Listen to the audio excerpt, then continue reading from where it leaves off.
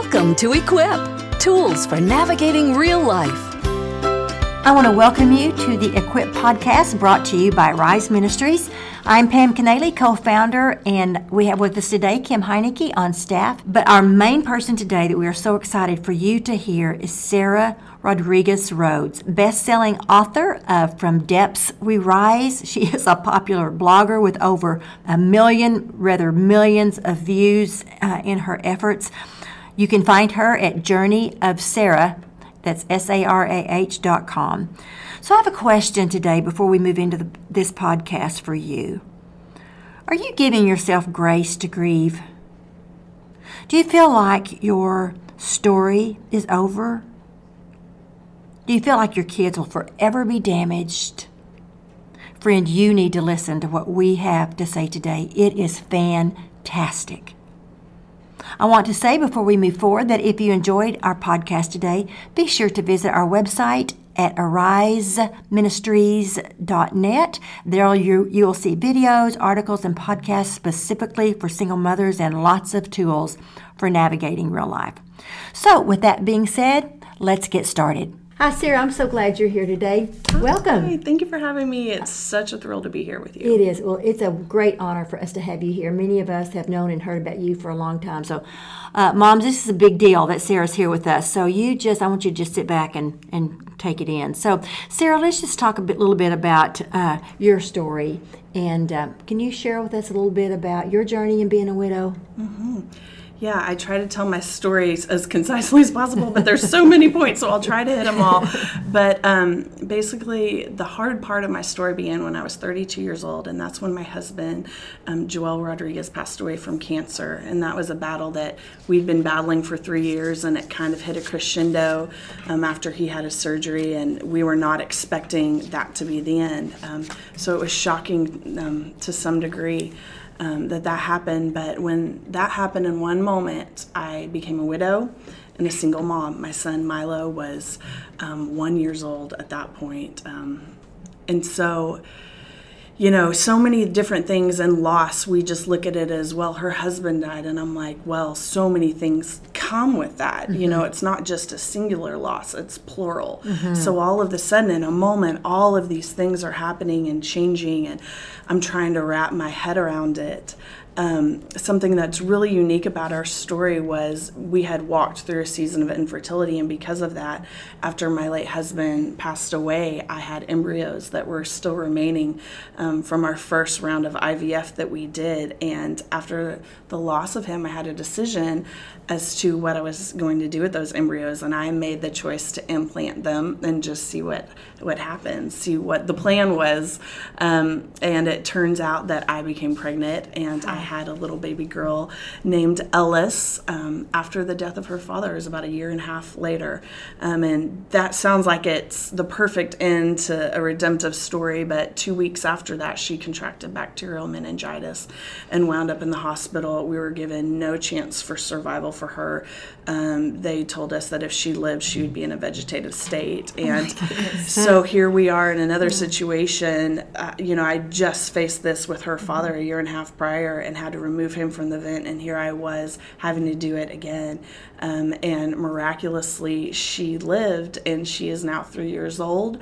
She's incredible. She's such a fighter. She still has to go through, physical therapies and stuff, and it's still a journey to recovery, but she's the farthest thing from a vegetable. She's so sassy and spunky and just the light of our family. Like, she runs the house. Yes, she rules the roost. She definitely does. That's so awesome. Well, you know what? You mentioned you took another risk in having her as far as what if you lost her? I mean, that was the big deal, that you allowed yourself to be vulnerable to another loss. Mm-hmm. Yeah, I don't think I really even thought about it to that degree. Another part of the story was when Joel was in rehab, we had a conversation. He's like, we're going to have another baby, and it's going to be a girl. And I was like, okay, looking at it from the outside looking in, we would not have been able to do that. But after his death, I kept thinking about that conversation over and over again, and it just felt like there was this destiny and purpose. And so once I got pregnant, I knew from that moment it was going to be a just girl. knew, yeah. And then when I found out, 4 or 5 months later, it was just like, there's a plan. And I actually even kept coming back to that when she was in the hospital on life support. Like, this whole thing was a journey, and God's hand was so on it and over it that it just seemed like there was no way that it could end that way. And it didn't. And he was able to use another devastating set of events just to bring tremendous glory to his name through our family. So That's awesome. That's wonderful. Good. I love that. One thing I heard you say is that you were a really young mom when you became a widow. And so what kind of advice or wisdom would you give to young moms who may be walking through that and they think, I'm never going to get married again, or my life is over, because the pain has to be so intense. I can't relate to that personally. But what would you say to young moms who are walking through widowhood and think, this is it for me, my life is over? Well, when I was walking through my journey at the very beginning, everybody would tell me, it's okay, you'll get remarried again, or you'll love again, and don't worry. And that really upset me because it was negating, the loss of Joelle, and I hadn't even fully grieved that yet. And I know that people mean well, don't, hear me in that. But I think it's human nature to just want to wrap a bow on it and say, okay, well, you'll love again. And so I kind of started being extremely resistant to that. No, I won't. I will not. Don't tell me that. And people, actually, my friends got scared. Like, okay, that's like off limits. Leave her alone. Yeah. But it was about year 3 that I started kind of feeling my heart kind of a little bit crack open, to that thought. And I just feel like in life, whether it's anything, you can't be so afraid of pain that you're scared to allow joy and happiness in.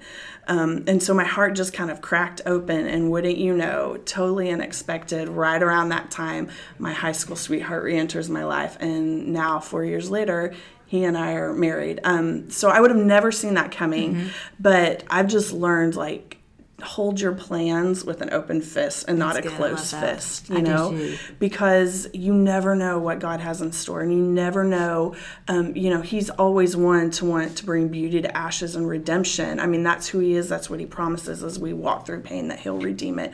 And I could have never imagined it being what it was, but that's why I'm so glad that I'm not authoring the story and that he is. That's beautiful. I love how you said that. I love you saying that it was about 2 years before you started to naturally feel like... About 3, yeah. Oh, 3. And I know in our ministry we talk a lot about there needs to be a good amount of healthy time that moms heal. My story was that I had been left. And so for at least 2 years, I didn't even think about relationship with a man. So, and there's studies to show that that is a healthy amount of time. Absolutely. And so I really love that God kind of naturally built that into you so that you could heal before he brought somebody else into your life. So. Yeah, the danger of whether you're a widow or single again or adopted child or whatever, of getting in a relationship too soon is you don't know what you're healing.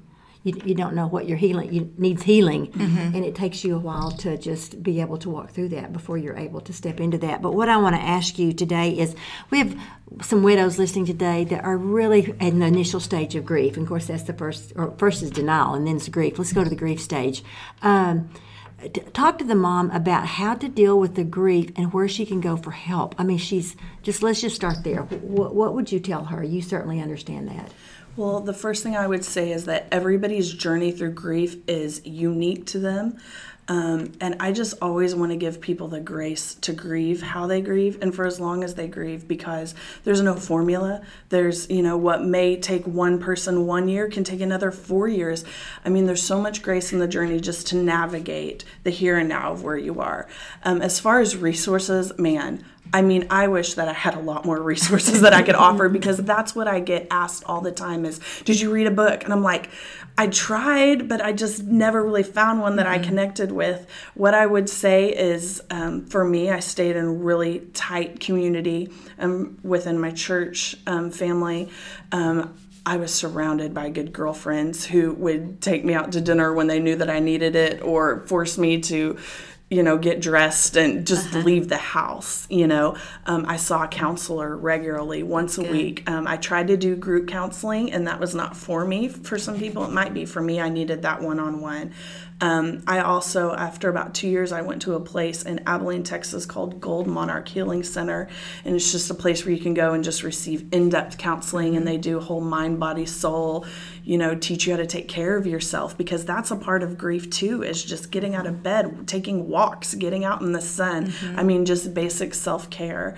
And for me, I would say that those were really the three components, is just the one-on-one counseling, intensive counseling, and staying within community. That's excellent. That's awesome. How hard was it for you, and I know it is, how hard was it for you to go out or see couples together or holidays? I mean, it just goes on and on. How did you deal with that? It was horrible the first year. I won't lie. I won't sugarcoat it. The first year, you have to go through all of these things that are just inducers of pain, the pain of death. So the first time I went to a restaurant that he and I used to go to a lot, the first Christmas, his first birthday, and just navigating that first year and figuring out how I want to honor all of those things. There's a lot of the first year that I don't even really remember. It's very patchy, lots of black holes, and that's kind of what your brain tends to do to protect itself as you're walking through trauma. But that first year, to me, it's just about making it through the first year. Yes. Finding your new rhythm, because everything's going to look different every holiday, everything. When I remember how hard it was even to go to church and see a couple with the guy had his arm around. Yes, we just like, how could he? Yes. Does he not know I'm just like, sitting that's right horrible, and everything seems like it's Shame on aimed at him. you. I'm sitting right here. How dare they be happy? Yes, But it's just working through it, and eventually, the steam becomes less and less. The loss never goes away. You just learn how to navigate that pain with time. Right. Were you ever angry at God? Absolutely. And I think that anger, when you've walked through what my family walked through, is completely justified. And I love the thought of anger because it's a true emotion and it shows vulnerability. And that's what he wants. He already knows our hearts anyways, guys. Come on. Yes. So when we try to pretend to be super Christians or super whatever or not vulnerable, he sees right through it. So for me, I'm I'm just going to lay it all out on the table. That's my personality too. So I'm I am ticked off at this. This is unfair. And I would tell him that all the time. Yes. And he's big enough to handle that. And I needed to release that. So I definitely think that that's important. Right. So you don't feel like you were denying your faith just because you were angry at God? No. I mean, look at all the heroes of the Bible, and it talks about how Jacob wrestled with God. And, everybody that we look at as these big-time superheroes, they were vulnerable, and they screwed up, and they were honest. But they were people after his own heart. And that's what it comes down to, is just being intimacy. That's what he wants, and intimacy is not phony. It's real. That's good. That is good. Talk about the ways that you saw God fill in the gaps of a husband. How did you experience him as a husband? Yes. I mean, it even comes down to just going to bed at night, and that was my hardest part of the day because I was alone. And so I would just turn on worship music or just pray and just talk to him. And the really weird thing about it is that I miss, in a lot of ways, those moments because I was so dependent on him. I was so dependent on him for my next breath. I was so dependent on him for my next need. I was not operating at any kind of self-sufficiency. It was complete and utter dependence on him. And I love the story of Job where he talks about, my ears have heard of you, but now my eyes have seen. Exactly. And it was because he had walked through this valley of shadow of death, and he comes out on the other side, and he's I see you and know you in ways I could have never. In my lack, that's where you met me and found me. So that's how it was in those moments. I needed him for every breath. I needed him in the moments where I was alone at night. And even sometimes it meant him moving on my girlfriend's hearts to take me out for my anniversary and just spend that night with me one-on-one. I mean, anytime I would feel sad about something coming up, it was something would be provided for me every time. And I just saw him so presently in those moments that I never felt alone. Yes. I do love that. I remember in my own journey as a single mom, looking back, I remember those were the most intimate times with the Father ever. Yes. Because he just was all those things that I desperately needed him to be, and there wasn't a distraction of anybody else. And I remember those days very fondly.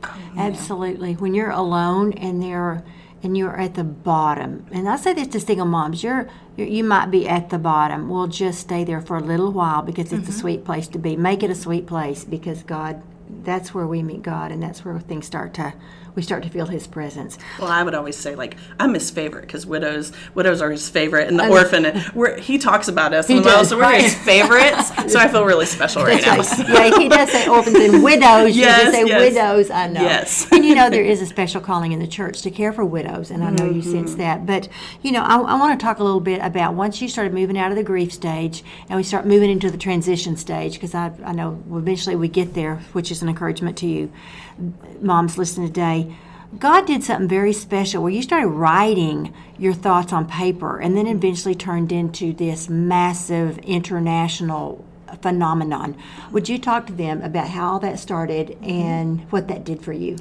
It actually started at the very beginning when my late husband was diagnosed with cancer. I just wanted a blog page because we were trying to call every relative for every diagnosis, and it was like a game of telephone. Like, the word was not getting spread correctly. So I just had this landing page of where I would talk about, this doctor's appointment and so on and so forth. And then it just became this space where I would go and start sharing my heart vulnerably with what I was walking through. And it became so healing for me to have that space. And that started in 2010 with his diagnosis, and I've just kept on writing, and it just grew and grew and grew. And when my daughter was in the hospital, it exploded. It went viral. Her story was everywhere. And through that, God brought the opportunity for me to write a book about our story and to be able to share it. And it's just so funny, like, He was setting the stage, and I didn't even know it, and it was just me having the space purely kind of for selfish purposes, really, if I'm being honest. But He was able to take just that consistency of writing and loving it and turn it into something so much more. Yes. Tell us the title of your book and where people can find a copy of it. It's called From Depths We Rise. It's on Amazon, Barnes & Noble, Mardel's, just anywhere books are sold. Well, I've read it, and it's excellent. It is totally excellent. It's so encouraging to see the hand of God moving through very, very one pain after another, to where it starts to turn into something where He gets glory all of a sudden, and you're just like, wow, what happened in this story? It's just a beautiful, beautiful story. Tell everyone where they can go to find your blog as well. I know we have it written in case they're wanting to know. It's just Journey. They want to find you, girl. Yes, come find me. Come find me, guys. Where can they find you? It's journeyofsarah.com, Sarah with an H. Okay, that's a great place. Talk to me a little bit about your advice for widows or moms out there that for their children. How did of course Milo was so young, but let's say they have younger children and they're grieving and they can't pull it together and they're trying to be strong for their children. What advice would you have for a mom like that today? I mean, one of the main things would be not to be afraid to ask for help, because in that first year, I mean, you're in over your head. You're in a life situation you could have never pictured yourself in, and that's not the time to fake it. Fake it till you make it. I mean, you do to some degree, but it's not the time to pretend to be Superwoman. If you need help, ask people for help. It took a lot of people helping me in that first initial year, just to get through. And I also, as much as I tried to not be an emotional basket case around my son, I was very protective of not just spilling it all the time. But there were definite moments where I would tell him, I'm sad. I miss your dad. I'm not going to pretend that I don't, because I don't want him to grow up in life feeling like he has to shelve all of his feelings. Like, I wanted him to feel, even at 1 year old, I wanted to set that foundation that it is okay for you to be open and honest about how you're feeling. And so that's what we talked about. And, he's 5 now, and he'll still tell me, I miss this, or I miss that, or I'm sad about this, or I'm mad about this. And now at 5, I'm like, why did I teach him that? That's kind of annoying. But in all reality, they always use it against you. Yes. But in all reality, he's just somebody that's in touch with his feelings. And I feel like had I missed that opportunity when he was young and pretended that everything was okay, it may have been a different, outcome for him. Does Joel remember? Does Milo remember Joel? He doesn't have any memory of him besides what I tell him. And a widow gave me this advice early on, which was, so invaluable. She said, talk about his dad in a way that he feels like his dad could walk right back through the door. Like, make his presence that common in your household. So we never made it a forbidden subject. Even in my remarriage, there are pictures of, his dad around the house. It's, he sleeps with, we call it his daddy doll. It's just this little doll, and you can put a picture of somebody's face. So his dad's, pictures in there, and both my kids have pictures framed of him in their room. And so I tell him stories, and when he does things that remind me of his dad, I'm like, you are so being your dad right now. You're being so honored. That's all your dad and not me. But so I like, having that connection between him and his dad. And when he thinks, oh, well, my dad did this and I'm doing that. Like, it's just those special nuggets that keep his dad alive in his heart. Yeah, I love that. That's good. What hope would you have for widows? I know they're going, can you just give me some hope? Tell me, give them some hope today. What hope would you offer to them today through your journey?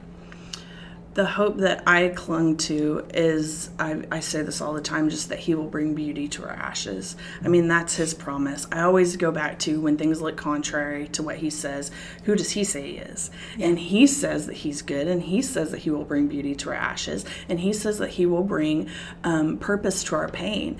And so in the darkest moments, I would say, it doesn't feel like it, but I know you're good. I know you're good. It doesn't feel like it, but I know you're good. And sometimes I would have to tell myself that a million times a day. Sometimes at one point, I had sticky notes of who he said he was, and I stuck them on my bathroom mirror. And every morning I would wake up and I would say, this is who you are. This is who you are. This is who you are, out loud, almost trying to convince myself. Be that for me today. Yes, absolutely. I need you to be this. Like, show yourself faithful. Show me you are who you say you are. And he did. That's the amazing thing. And my life now is never what I would have imagined it. If I sat out and wrote my story, it would have a lot less valleys and a lot more mountaintops. But it's also amazing, the story that has come out of this and the way that he's used it and the way, the place that we're at now, I could have never imagined. And it's just because I held on to that hope that his goodness would prevail and that he would redeem what the enemy meant for harm. And I held on to that in the darkness, and now I'm seeing it 4 years later. I'm living that out every day. Wow, you have such a beautiful story. I think that's an excellent word for all single moms, not just a widow, is to really focus on who God is and what the Word says that He is, because often moms feel like they kind of zero in on what they don't have. So that's a really beautiful word for all single moms. It is. But I loved what you talked about, the character of God. God, you say, just to think about his character, that he's faithful, he's good. We are not alone. He sees, he cares, he loves. He will redeem this for good. It's so wonderful to think about his character. And God, even though I don't see it now, I choose to believe it, even though I don't feel it. Right. It's not about the feelings. So talk to us about, to the widows, the importance of community, the importance of church life. At what part did that play in your life, and why would that be something these widows might want to consider for their lives, not only their lives, but their children? Definitely getting in community was hugely important to me and to my kids. I remember in the very beginning when Joel was in the hospital, he had talked about wanting to get a play set for my son, and he just kind of had held on to that play set, like, I want Milo to have a play set, and he passed away before he... What do you mean a play set? Just like one of those big wooden, like, swing set with okay. four... We call it a jungle gym. A jungle gym. Yeah, okay. something I like thought you meant like a place sitting at the table. I'm like, No. how sweet. Joel's going to sit with y'all in spirit and eat with you. Oh my goodness, no. Okay. Like a jungle gym, so to gotcha. speak. Okay. And he passed away before he got a chance to do that. And I told, some of my girlfriends about that. And one Sunday morning, like 15 guys show up and they're in my backyard and they got this play set and they're all putting it together. And I just thought, what a portrait of just being Jesus, and I got to tell my son, I'll get teary just thinking about it. But like, this is what your dad wanted. And this is who God brought to like facilitate that. And so, and I could tell you stories on and on about, they were praying for us 24 hours a day. They signed up for like 1 hour shifts. And I mean, any need that we needed was met. And so community and just being a part of a group of people who will lift you up, it's crucial. I don't know how I could have gotten through what I did without them. Yes. Well, people were praying for you. I hadn't even met you and had read your story, and I was praying for you. So that's why it's such a thrill for me to see you today and see your beautiful face and the love of the Lord coming off of you, and that God did redeem it for good. And you know what, Sarah, even if you hadn't remarried, Right. God, it doesn't have to do with marriage. That's not the redeeming part. So would you speak on that issue? Because they're thinking, God will bring me a husband, then I'll be redeemed in this. Would you speak about that issue? Yeah, I mean, I got to the point where, I talk about that 3-year mark where that was the turning point. My heart was open to love, but more so my heart was just open to possibility. And I don't say that like my heart was open like, well, I'm ready for the husband now, bring him in, Lord. It wasn't that. It was just like, I'm open to dreaming again. I'm open to like however you want to use me and my family and our story. I want purpose to come from this. I don't care what it looks like.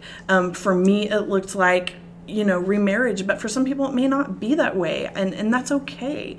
But I just think being willing to be open to the possibility of what's next and allowing your heart to dream and not letting circumstances snuff out that light and snuff out that part within us that was created to dream and to want more and to want bigger, but just keeping that open is what's the most important thing. Right. That's so good. That is awesome.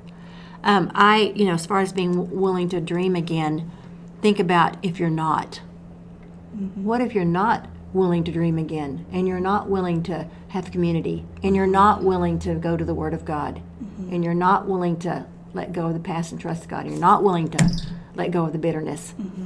I mean, what would that look like as you move forward? Where would you be today if that was the stance you took? Because you do have a choice. You just chose not to. But some moms listening at this point feel like that's the only chance. That's the choice they have to make. Well, we all have a choice in how we respond to grief. And I would say grief, not just in the loss of, a spouse, but maybe just grief in how our life is currently. And it's maybe not how we had planned it. And I feel like a lot of times when we experience that loss, we think that we need to stay in the same place, and that's how we somehow honor the life that we lost or the person that we lost. Yes. But the real way that you honor loss is by taking it and using it and living bigger than you could have imagined living. Love That's that. so good. That's so good. We got all And the it feels. does. I know. And That's it beautiful. honors loss. It honors death. You don't honor death by not living. You honor death by life. You honor death of dreams by living life, more fully and presently. And so that would be my challenge to people, is just that staying in one place, even though that's the safe route, it's never the best route, and it doesn't honor, your story. Like, honor at the very least, like, respect yourself enough to honor your story and what can come from that, because you just never know. You never know. Yeah, that's so beautiful. Can I ask a follow-up question Sure. to that? So when you move forward through life, and there's going to be other challenges, I mean, Lord willing, not to the same magnitude that you've gone through, but there's going to be other things that are hard. How are you going to take what you have experienced? How are you going to use that in your next challenge? Like, how's that going to shape you? How's that going to change your outlook toward future difficult situations? Well, just really to be vulnerable, something that I wrestle with to this day is fear and not being afraid, because I have walked through so many things that have happened that, like, the human part of me wants to think, oh, things are going too good, something's going to happen, and that's kind of a way that you prepare yourself almost against what could happen. But that's no way to live. And I tell myself every day in my prayers, it's goodness and mercy will follow me. And I've seen him be faithful. And so I'm just going to count on his faithfulness to increase and keep going. And his faithfulness and goodness, the best is yet to come. That's the saying that our family, we just speak that over us every day. Like, the best is yet to be, the best is yet to come. I'm expectant for what's going to come. I'm not going to live in fear that it could turn out to be another massive, horrible event. Like, I'm just going to expect goodness and expect that it comes to me. I love that. So good. It is. You preach it, sister. You just preach it some more. I just can't help but think, when we think about the character of God, to remember, since you're expecting, and not to be afraid as you turn the corner, that he goes before us. And whenever you get there, he's already there. And was aware that this was coming. Nothing throws throws him off his throne to where he was not fully aware this was going to happen. He knew the day you married Joel this was going to happen. He knew the day, you said I do, that this was going to be a part of your story, and to give him glory. And he's given glory to, millions of people, as we have talked about, which is, certainly has encouraged me today. If you had one last thing to say to our widows, or if anything else is left on your heart that you haven't said, or a parting word of courage and being brave and or whatever, what would you want to tell these ladies listening today? I think I would just tell them to keep going. I mean, it's so simple, but you're going to wake up some mornings and feel like you can't. And that's when his strength is just made so perfect in your weakness.